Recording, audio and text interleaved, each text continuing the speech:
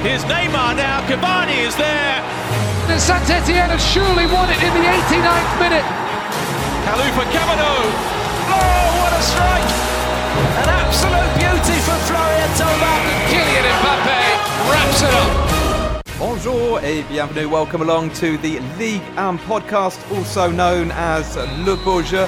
Coming up, PSG and Neymar break Bordeaux's resistance. Nice and Lille cancel each other out while the crisis deepens in Lyon ahead of the derby, and Marseille can only draw at home against Rennes. We've got another good panel today. We've got a bit of French input because we feel we don't have enough French input. So alongside me, it's bonjour to the journalist and author Joachim Barbier. How are you, Joachim? Very good. Joachim works for the excellent magazine SoFoot, which if you are in France, if you want to practice your French, is well worth a buy. Sitting opposite me in his own flat, because we've moved the recording studio to David Crosson's flat. Thank you for having us, Dave. Pleasure. Welcome along, everyone. He's got a fantastic place. We can just about see the Eiffel Tower from where Dave's flat is. Very good location. Andy Scott's had a bit of trouble getting here this morning. How are you, Andy? Yeah, I'm a bit raging, to be honest. I was quite excited about this Monday because we're actually recording in what I would term as civilization rather than Robbie Thompson's apartment in Boulogne-Billancourt. But the metro got the better of me, so we're all a bit late, and it's all my fault. It's been tough for quite a few people. I won't get into my story about the RERC being... My commute was really bad as well. Anyway, let's move on to the football. We're going to start with Paris Saint-Germain. For the first time since April, we saw Neymar and Mbappé on the same football pitch together. Mbappé actually came on as Asabi played half an hour, and it was 0-0 when he came on, but things improved for PSG after that. And this is what happened with myself, Matt Spiro, commentating. They've given it away, and they're in real trouble here. Mbappe's got Neymar in the middle, there it is. Paris Saint-Germain have got the goal. Mbappé and Neymar back on the same pitch for the first time in 5 months and combining for the opening goal. So it finished 1-0 to PSG, but if truth be told, that was quite a flattering scoreline for Bordeaux, who basically defended, got numbers behind the ball, didn't really pose any threat. And while they did manage to keep the game at 0-0 for a long time, when Mbappé came on, you could sort of see in the eyes of certain players, including Pablo, the Bordeaux centre-back, who was thinking, oh my goodness, I've just about resisted against Neymar and Di Maria and Sarabia. But a fresh Mbappé came on and he absolutely destroyed Bordeaux. He set up Neymar. Costil made quite a few saves to deny Kylian Mbappé. Andy, we'll go to you first. Good news, obviously, for Paris Saint-Germain to have Mbappé back.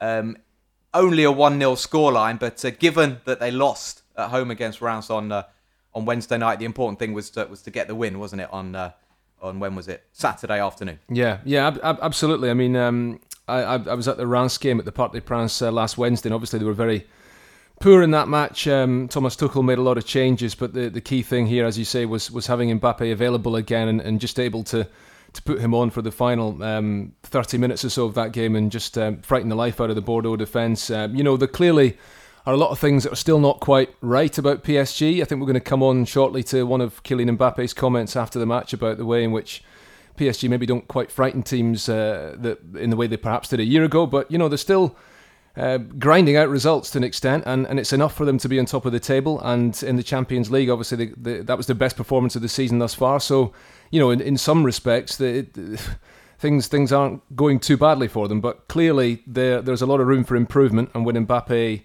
is back to full fitness and Cavani, if ever comes back again, then I think they really will be frightening teams once again. Well, it's interesting you say that, Andy. I feel that Mbappé at the moment, he kind of feels this need to make, comments. I watched the game and PSG were really good, and they should have won. You were 5. commentating. They should have won 5-0. I watched it and commentated. And Mbappé came out, and instead of just saying, "Yeah, it was good, I'm really happy to be out there," he said, "PSG don't scare teams like they did before." And I just thought, I feel like, I don't know, we heard from him at the end of last season saying, I want more responsibility in this. And I don't know what you think, Joachim, but this is a guy, he's still only 20 years of age, and he clearly wants to be a leader as well as just the star striker. He was brilliant when he came on, but is he just doing too much in terms of, I don't know, first of all, his communication? What is the question? I don't know. It may be a tricky question. Mbappe, fantastic player, fantastic talent. Yeah. But I just sometimes feel he's not been completely natural. One, as a player, when he's just trying to do lots of fancy Neymar flicks and stuff. And also when he talks, and because that comment after the game I thought was unnecessary and it surprised me a bit. Yeah, it was just an explanation because it was hard. They could have scored more goals, but it's not like last season when they score early in the game and then banging goals like 4, 5, 6. It doesn't happen so far. It didn't happen so far, but I think that PSG, especially they had the issues in the midfield, and now with Gay, Verratti, and Marquinhos, it seems like everybody knows what they have to do. Like the roles are quite clear. It wasn't the case last year.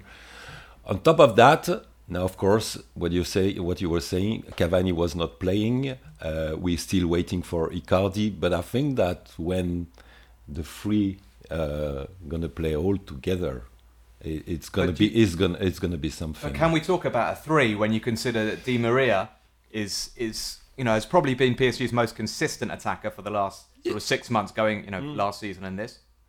So surely he's got to find a place for Di Maria. He's got that midfield 3 that Thomas Tuchel said. Yeah. I never want to change that 3. If I can keep Marquinhos, Verratti, and Gay, I will. What's he going to do when Cavani is back? And that should happen soon, by the way. Yeah, but I think that it's going to be they have to he has to watch the games and see what's going to happen. They're probably different. There's different options, and especially Icardi and Cavani were totally different players. So he's going to see. I think that so far I don't think that he knows exactly, but he's going to try because Icardi is a very different player than Cavani. So they have to stick together. But so far I think he doesn't have it's a nice problem to have, isn't it? And it means that if he needs to change a game, if things aren't going so well, for once he'll be able to turn to the bench and he's got attacking options in depth rather than looking over there and seeing Eric Maxim Choupo-Moting or a youngster and thinking they're the people I'm going to have to bring on to turn the game. I'm actually not offended at all by Mbappe's comments. 7 losses. I wasn't offended. I just thought it was unnecessary. No, I think it's totally fair. Even if Bordeaux played as if they were scared of Paris Saint-Germain, they barely got over the halfway line. But Paris Saint-Germain have lost 7 league games in 2019. And the last time this happened was in 2011. And some of those losses were before the Qatari takeover in that summer. So yes, just based on the results and the way they've performed this year, teams shouldn't be as scared of them. Although, as Joachim says, when the full squad is available, I'd be pretty scared of that lineup. Sorry, no, can I just make, I think because we obviously haven't done a podcast since the games last midweek as well, and it's just worth emphasising what Dave's saying there. I mean, that defeat against Reims was the first time they'd lost a home game, I think people know this by now, without the league title already having been won in nearly 7 years. So there is a clear argument to make that they don't frighten teams in quite the same way, because Reims did a job on them. They were very well organised, and they went to the Parc des Princes and won that game. But it was a game in which Thomas Tuchel heavily rotated his squad, and it did kind of highlight some of the potential weaknesses there. Certain players who maybe we're not going to see too much of this season. But when they have that first strength with full strength team out, the first choice 11, especially the midfield 3 that you mentioned. I mean, Idrissa Gueye played a role again in the goal on Saturday, didn't he? Winning the ball back in midfield, if I'm not mistaken. Before Pablo sort of lost it. Perhaps, but Gueye is obviously, we know the impact he's had on that team, and it's difficult for them to maintain the standards that they set themselves in the last few seasons, practically going 6 months without losing a league game, and they've kind of set those standards for themselves, but there's still incredible potential in that team, and they will get better. Yeah, and I'm going to stick to my guns and say, just because they lost one home game, the first home game in the Thomas Tuchel era that they've lost in the league, I thought they scared Real Madrid actually quite a lot at the Parc des Princes. So maybe they're not scaring Reims, but they're a phenomenal side. They're 2 points clear, by the way, at the top now. Angers could only draw 1-1 with Amiens. But Joachim, I want to bring you back in on a more general point here, because outside of France, a lot of people look at Ligue 1 and think, well, Paris Saint-Germain are just too strong for the rest of the league. That does seem to be the case at the moment. But in terms of Ligue 1, in terms of French football, is it a problem? Is it a positive to have this superpower with so many phenomenal players? We're going to talk a bit later about Lyon and about Marseille, and perhaps the problem right now is more that the other teams aren't pushing them. But for Ligue 1 to have a team that's beating Real Madrid 3-0, it has to be a good thing. How do you look at it? Yeah, but so far, we only had one Champions League game, but we can see that it was a totally different Paris Saint-Germain with playing Real Madrid and playing the Ligue 1 team. Probably because the attitude of Real Madrid was different. They were not so defensive. They tried to play, so there was more space for Paris. I don't think that the problem is the budget or the money for Paris Saint-Germain. Is the issues are more with the other teams. Lyon and Marseille, they have enough money to have a proper or to have a decent team. When, for example, you compare with Ajax, with the way they play, with budget equivalent of 90 million euros. Lyon probably got something like 250 or 300. Marseille, Monaco between 100 and 200. So it's much more about what the others are doing, the management, coaches, what are the objective. And so, because I remember the last very good season we have in Ligue 1 was when Monaco was champion, because there were 3 or 4 teams that were playing good football. Monaco was playing well. Paris, even they were not champion, they were playing well. Lyon, as they were described, they were a funny team. So sometimes they had some weakness, but sometimes there was, when they play, for example, Manchester City, it was just a funny football. They're very, very unpredictable. So you had when you had season like that, it's very it's exciting. The problem is more continuity. It's like in France, most of the time, you have coaches, they stay for 2 years and they fail, and then it's another one. And you have to rebuild everything. There's some players were sold. It's like it seems like every 2 years it's a cycle, and they have to start from scratch zero. So you don't really see. Maybe Angers. Maybe we're going to speak about it later. But there's some continuity. There's the right person at the right place, with the coach, with the sports director, with the president. Everybody does what he's supposed to do. There's no interferences. Sorry. So maybe it's an example for mid-table clubs with a quite small budget. Yeah, it's interesting. And you look at Marseille and Lyon are starting new eras, aren't they, with new coaches, and it is going to take time. It is going to take time, and I think, as we said on the podcast last week, for me, the most disappointing thing of the entire season so far was the way Sylvinho set up his team at home to Paris Saint-Germain. Lyon should be taking on Paris Saint-Germain, particularly given that they'd already lost 6 league games this calendar year, and they didn't. And it is down to, as Joachim says, to the other coaches to get their teams playing properly. I think Marseille's a different case. We might talk more about them later because they've got a thin squad, and that was shown again last night against Rennes. In terms of continuity, and Thierry Loret at Strasbourg is now Strasbourg's longest ever serving coach. He's gone past 1,000 days. He's done even longer than Gilbert Gress, who won their only Ligue 1 title at the end of the 1970s. So it is important to give coaches time, but it's also very difficult to retain the players because those 50 million euro offers come in from the Premier League or from La Liga, and they're very hard to resist. Yeah, but that's why Ajax has to be the example. Or before we talked about Dortmund, and nobody's quite managed to do that yet. But we touched on Lyon, and just to finish on the Kylian Mbappé point, because I really want to prove myself right.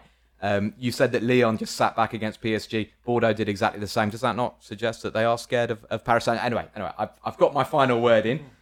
Lyon were at home against Nantes. They were under considerable pressure, having only drawn with Brest in midweek, and Robbie Thompson commentated the game at the Groupama Stadium. There's Mutusami gets the better. Oh, and it's going to be in, surely. Goal for Nantes. Mutusami. And Lyon, I think, have given Nantes a big helping hand here to open the scoring.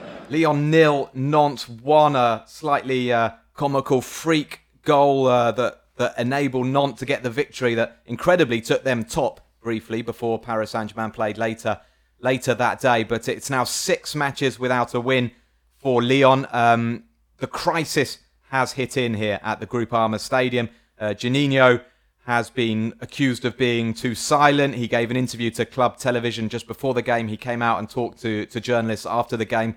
Didn't really defend Sylvinho. Said that he expects the president, Jean-Michel Aulas, to make the necessary decisions and that he's the man who still runs the club.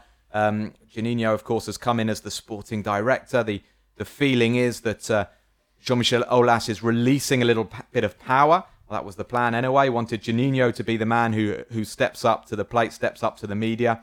Juninho has brought in Sylvinho. They're both novices in their new roles. And at the moment, it's looking like a bad decision. And there is a lot of concern with the derby against Saint-Etienne coming up against this weekend. And feelings that perhaps Sylvinho is in the last chance saloon already. Well, this kind of underlines the extent to which you can never sort of rush to conclusions, because we were talking them up as potential title contenders after they won their first 2 matches. Obviously, they put 6 goals past an Angers team who've been very good this season, and since then nothing has gone right for them. I think the approach of Sylvinho needs to be questioned, and the approach of the club in general needs to be questioned, because it was always going to be a risk to give the job to Sylvinho, who's an outsider, not used to the French culture, and obviously not tested as a coach at the highest level yet. So the road was always likely to be a little bit rocky for them. I don't think anybody expected things to go quite as badly as they have, but it's still, it's talk about a crisis, but they have. Let's maybe just wait and see what happens in the next week, because they have this very difficult Champions League game against Leipzig, and then they play Saint-Etienne team who are also in crisis, and who knows, maybe a week from now the outlook will be a little bit rosier, but certainly it's not the start to the season any of us expected for the club, who are the best, in terms of infrastructure, in terms of everything that's in place. They have the potential like nobody else in France to challenge Paris Saint-Germain, and that is what is really disappointing about the way they've started this season, that they're already probably too far off the pace. I'd be very worried if I was Sylvinho.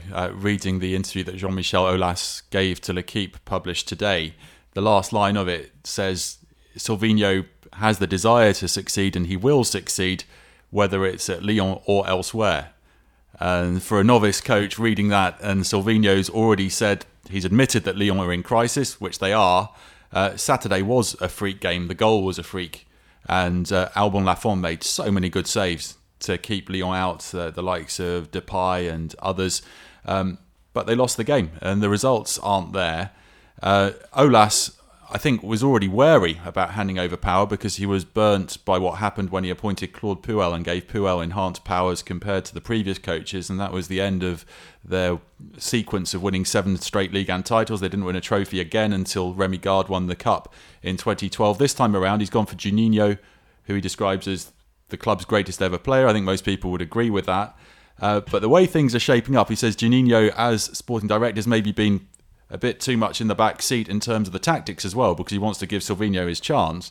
And reading between the lines of that, I wouldn't be that surprised if Juninho ends up on the bench at some point this season. That's interesting. Yeah, it's very, very interesting. I mean, I wonder, Joachim, because it is a bit of a revolution at Lyon that they're a foreign coach coming in, the sporting director taking power away from Aulas. But I wonder if they've been guilty of not actually going the whole hog, because the fact that they've kept Bruno Genesio's staff in, there are guys who have been part of the furniture, if you like, at Lyon for quite a few years. So are they united behind Sylvinho? Suggestions that a lot of them are still, very much Genesio disciples, and they would have preferred somebody in-house, as Lyon have often done. I don't know how you see the situation. Is it, Aulas usually gives his coaches time.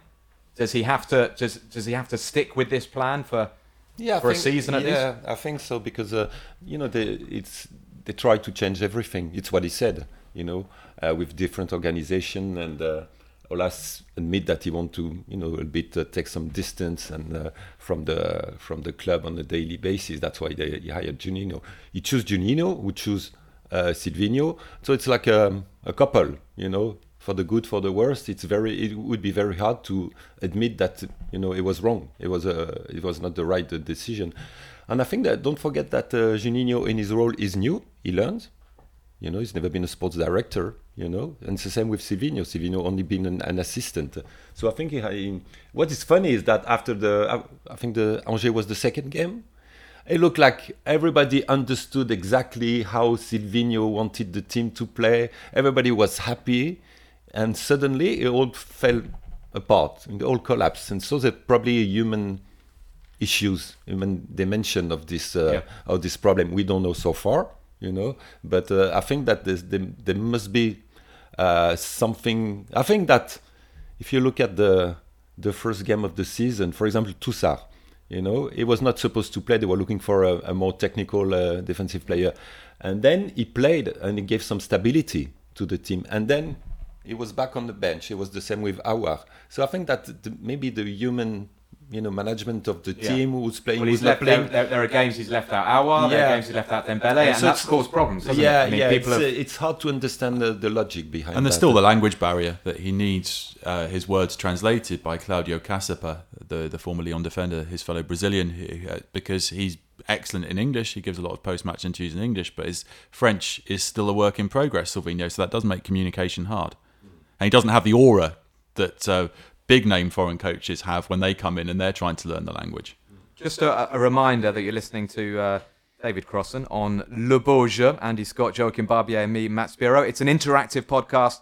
You can contact us, email us at ligue1podcast@gmail.com, or you can get us on Twitter with the hashtag Le Beau Jeu. Andy, just to move this on a little bit, we know coming up this Sunday there's a huge derby. Lyon against Saint-Etienne is a wonderful fixture. It's probably the biggest regional, local derby, local rivalry that there is in France. Saint-Etienne have also been in crisis. They managed to get a 1-0 victory away to Nîmes, which was a big result for the under-fire Ghislain Printemps.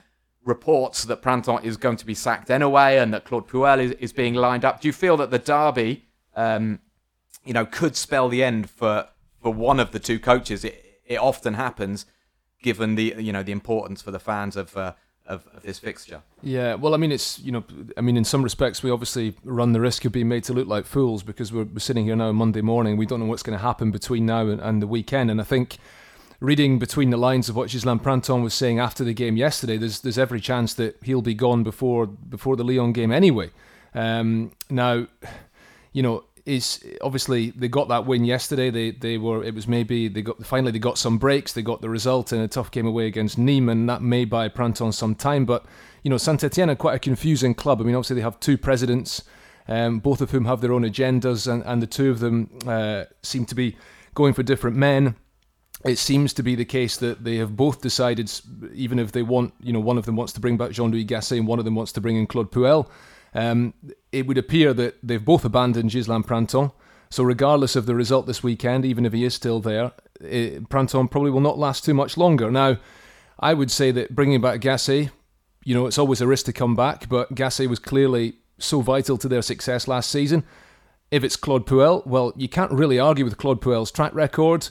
A man who's had wonderful success at team building at several different clubs and did pretty well latterly in England. But Ghislain Printemps was always a strange choice for me, a bit of a veteran coach as a number two, a man who's never had much success as a number one, and so things were always going to, the pressure was always going to intensify against him if Saint-Etienne didn't get off to a good start. It's been a terrible start for them, and that result yesterday is probably just going to delay the inevitable, even if he is still there come the derby. Yeah, it's right that in Saint-Etienne seems to be very complicated because with these two presidents who have their own choice, their own point of view, and for Gasset was a good choice, but it reminds me when they choose the Garcia, the Spanish coaches, that they wanted to have someone who brings an identity, but they didn't allow him to buy the players he wanted to play with this style. So it would just fail after, 2 or 3 months, something like that. So it just seems to be pretty much the same today. It's like with all my respect to Printemps, it's like he always being an assistant, and I must be like something like 63, 64. Although Gasset was as well, wasn't he? Yeah, but you know, Gasset was the assistant of Laurent Blanc for a long time, so I think he had an experience of a high level, was much stronger. It seems like it's just politics between the two presidents, and probably two clans as well in the club. So it's if he's fired, I think it's the mistake of the president or the people who choose him. This is always the gamble, that whether as a board, whether you pull the trigger straight away, you decide that now, you know, it's not worked, after 2 months we make a change, or whether you try and give them time. Now, obviously at the top level there isn't time. Clubs, you know, Lyon particularly, really need to be in the top 3. They can't afford to not be there, so they have to act quickly, you would say. Saint-Etienne, it's maybe not quite as urgent as that. I think they're a club who they don't expect to finish in the top 3. They would like to be in a European place come the end of the season, but maybe it's not quite as essential to their model. But either way, I think this will be a really fascinating derby come the weekend, because the two clubs are in crisis. Their record of appointing coaches has not been great since Christophe Galtier left. Joachim mentioned Oscar Garcia. Then they let Julian Sablé have a go, even though he didn't have his coaching badges, which he's now taking. Gasset was there to be the experienced backup, and then they needed him to initially get them out of a relegation battle and then qualify them for Europe. Then appointing Printemps.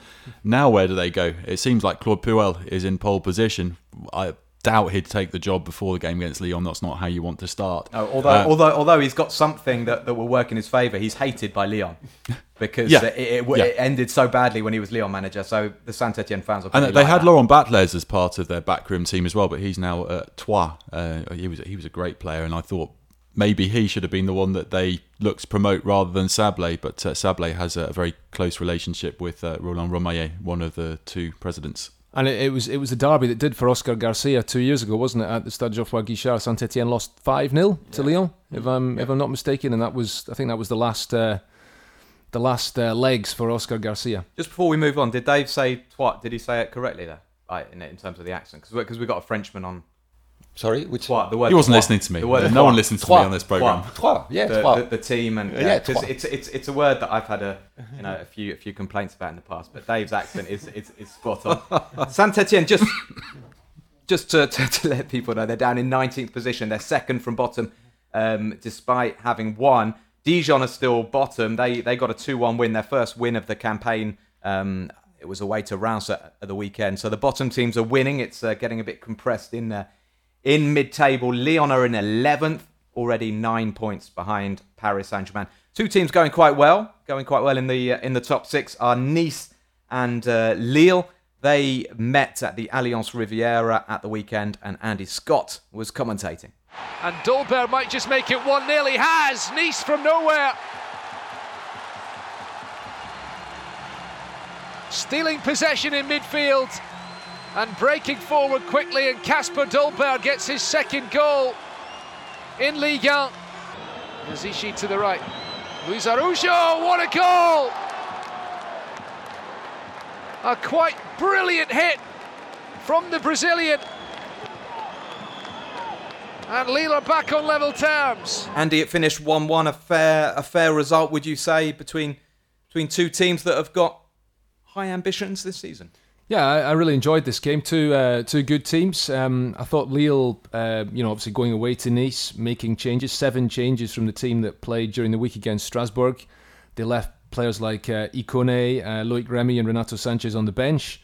They showed that they have a bit of depth to their squad, and they maybe should have won this game. Victor Osimhen, it's actually the first time I've commentated Lille this season, and obviously Osimhen has been fantastic. Dave's covered a lot of their games, and obviously 6 goals in his first 7 matches. I was really excited about seeing him, and he was very disappointing with his finishing. I mean, he's big and powerful. He's tall. He caused lots of problems to the two young central defenders for Nice, who were without Danchi again.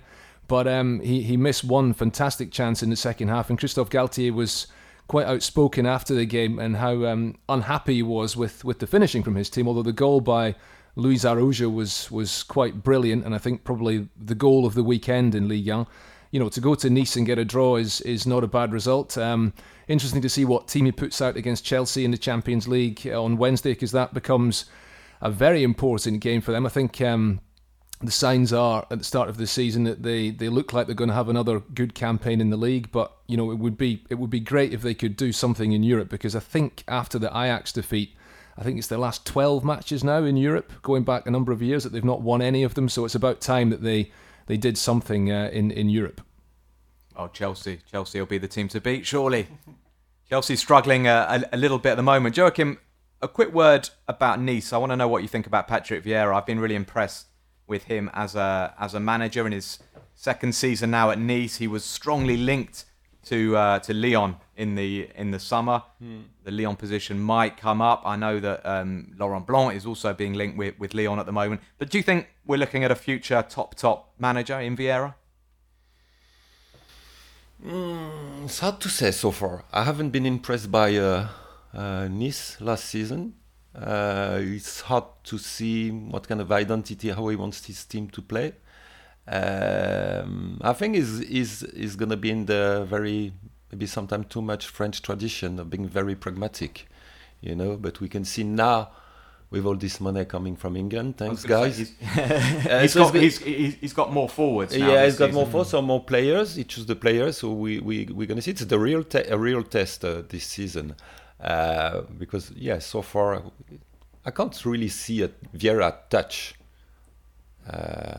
Even he's a young coach. He was in the US. It's different. It's probably same issue with Sylvinho as well. It was, but I think a bit. I think that's maybe a little bit unfair. I mean, obviously, he had fairly limited resources last season with a very young team and with no striker. I mean, Mario Balotelli was there in the first half of last season, didn't score, and then nothing in the second half of the season. They still finished 7th or 8th, not far away from the European places, and now they've spent a bit of money, and they've made some attacking signings. And Kasper Dolberg, 2 goals in 2 home games, and both of them were really good finishes. And I think he looks like he could be the real deal. What's he bringing in, like, in the game overall? Is he, because he's going to be the target man, the one who has to bring mobility as well to the attack? Yeah, I mean, he's not a target man. He's not got the same level of physicality as Balotelli, or even good comparison on Saturday, a player like Osimhen. He's a slightly different player, maybe a bit. Well, he's mobile. He's a good finisher, and he's not the biggest or strongest, but I think he's a guy who will score them. I mean, he's already on course. I think he will get 10-15 goals for them this season, and that could be enough to help Nice, get into those European places. Because if they had a player like that last season, another 10-12 goals from somewhere, I think they might just have got there. I think he's definitely one to watch, isn't he, Kasper Dolberg? I was thinking that. I was going to say, his got to timing get was the good word at the watching. weekend, despite having his watch stolen. But that's why Robbie Thompson's story. not here. Armel Tongi took his digital watch. Is that right? We've Allegedly. We've got an email coming in from a Nigerian friend, Papa Aibi, who says he's happy to see so many Nigerian forwards playing in Ligue 1. Osimhen is obviously doing well, but who should we be most excited about out of these 5? Osimhen, Samuel Kalou at Bordeaux, Henry Onyekuru at Monaco, Moses Simon at Nantes, and Josh Madja, who was until recently English, but has opted to represent Nigeria. Josh Madja playing for Bordeaux. He didn't get off the bench against PSG, but he has scored this season. He has shown some promise. Dave, who would you be most excited about? I was really excited about Onyekuru. Every time I've seen him play in the past, he's been excellent, but he hardly plays at Monaco now. It's got to be Osimhen. I've spoken at length about Osimhen on this podcast before. Kalou is improving. I think he's still got work to go in terms of his end product. Moses Simon, part of an improving Nantes team, going very well under Christian Gourcuff. Madja, he's not getting the game minutes at the moment. He did show his scoring prowess when he was at Sunderland, but that was in the English 3rd tier, and it's a big step up to go from a club like Sunderland to go to Bordeaux. But he could get playing time. I mean, Jimmy Briand, the Newcastle fan, chuckling away to himself. It's for our executive producer Ian Holyman, who's a Sunderland fan. Jimmy Briand looked a little bit slow. I know he's scored 3 goals this season, but they need a bit of youth in attack. I'd give Josh Madja a go. Andy, you want to come in here? Osimhen, the most exciting? Yeah, I would agree with that. I mean, like you said, Osimhen was maybe a little bit disappointing in his finishing at the weekend, but he does look like a very exciting player. Did very well last season. I mean, Onyekuru too. I mean, Onyekuru I saw playing for Monaco, I think, against Nîmes a few weeks ago. and he looked quite good in that game. He was maybe being a little bit unfortunate because I think Everton were never able to get a work permit to let him play in English football. He certainly looks like he has a lot of potential, but yeah, if I were a Nigerian fan, I'd be excited about all these players. Well, Onyekuru, his problem is going to be getting game time. Monaco are flying now, having struggled so badly in the first 6 matches. They've won 2 in the space of a few days, and at the weekend they beat Metz 4-1 with Slimani grabbing Brest 4-1. Thank you, Andrew. Slimani grabbing a couple of goals. Ben Yedder on target as well. So we've talked about them a lot while they're in crisis. I think it's only fair that we mention that they have got 2 wins, and we'll give more analysis to Leonardo Jardim's resurgent team if they keep that revival going. We're going to talk about Marseille now, though. Marseille, who were held again, another draw. They went on that good run of 3 wins in a row, but they're stuttering again. They could only draw at home against Rennes. David Crossan saw this one for us. De Silva on the rampage. De Silva's cross is a very good one, and Rennes are in front through Mbaye Nyong, who missed a penalty at Nantes in midweek. Sarr. Oh, it's in! The equaliser for Marseille. Great delivery by Bouna Sarr, and it's a goal for Douye Chaleta-Sarr. Dave, what was it like at the Orange Velodrome last night? We know those supporters are very demanding. Do you feel they're still behind André Villas-Boas, and how was the game? Yeah, I do feel that they're behind André Villas-Boas. The game itself was drab until the last 10 minutes when there was a flurry of chances. Up until then, the most impressive thing was the tifo that the Marseille fans had to celebrate the memory of Gunnar Andersson, who tragically died at the age of 41 50 years ago. Their record goal scorer, 185 goals in 8 seasons. How they could do with a player like him. Dario Benedetto was very greedy in the last 10 minutes last night, trying shots from everywhere when he had players better placed around him. What he does miss, though, is having better players around him, because Payet was in the second game of a 4-match ban after his words to the referee against Montpellier when he got a red card, and Thauvin is a long-term injury absentee, and they don't have a lot of inspiration in their midfield and attack when those two aren't there, in my view. Valentin Rongier made his first start after his joker move from Nantes, where he was the captain. He didn't do much.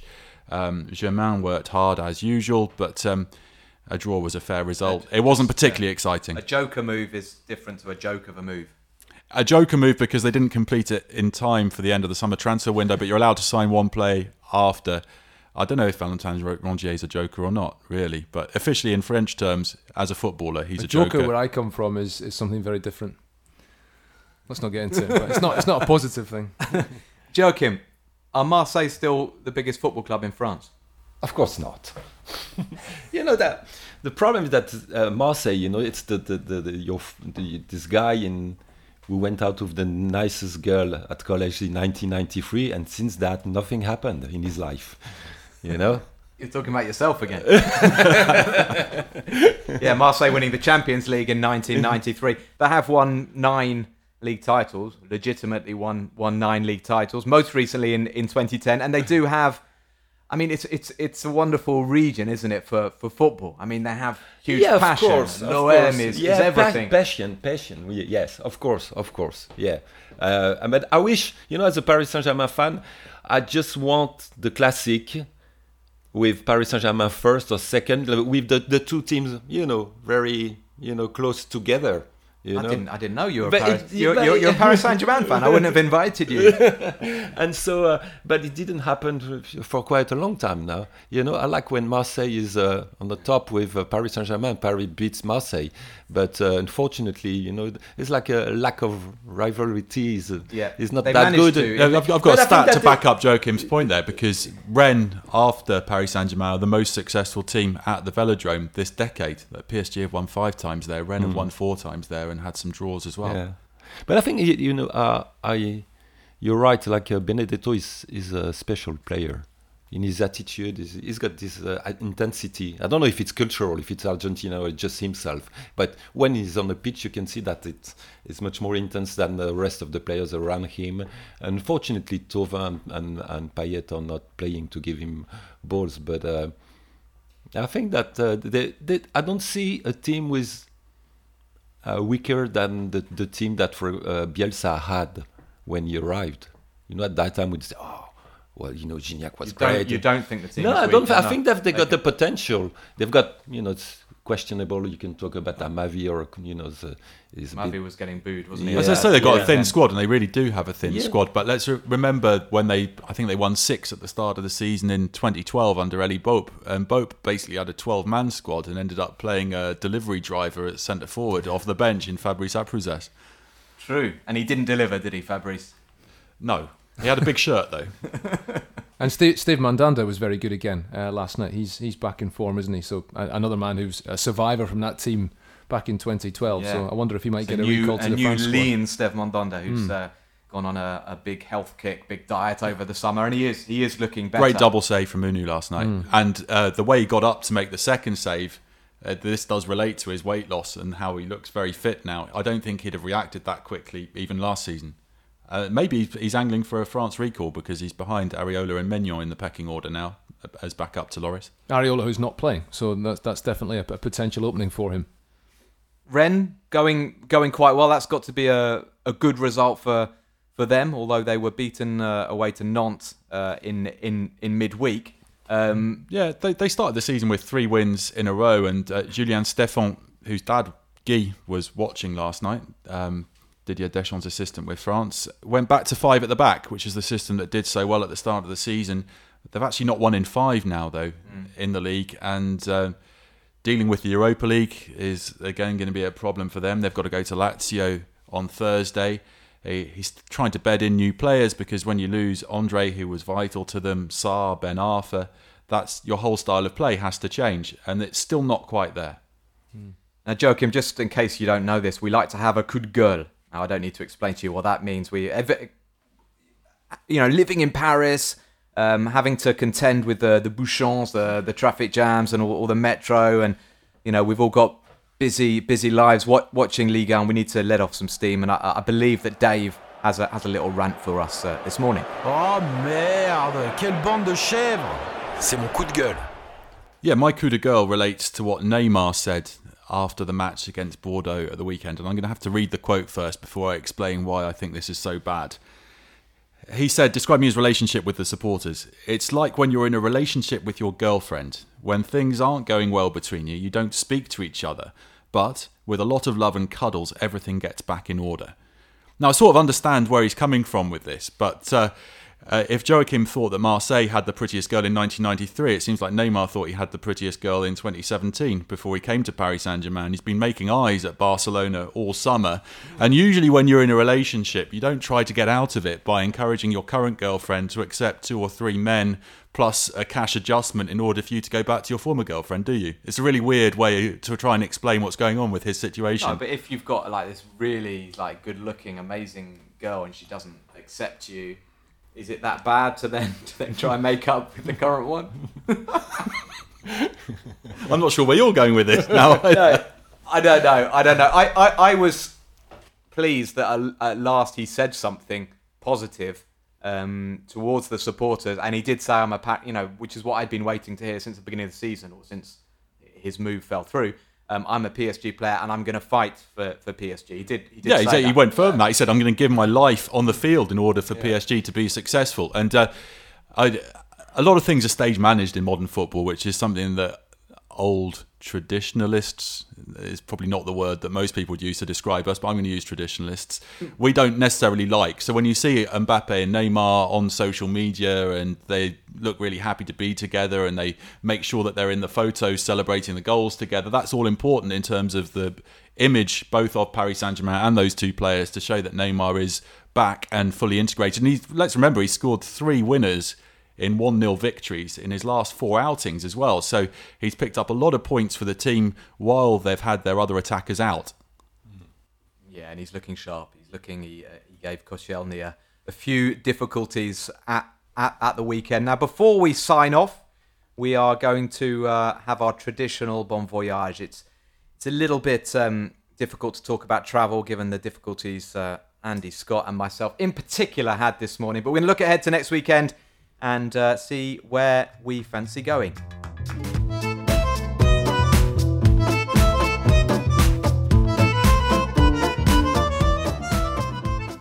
Well, Well, I'm most definitely going to be heading to the Stade Geoffroy Guichard on Sunday. Perhaps my favourite fixture of the French calendar these days. It was a terrific game last year. Lyon won it in the dying seconds with a Dembele header, and the Geoffroy Guichard is just such an incredible atmosphere.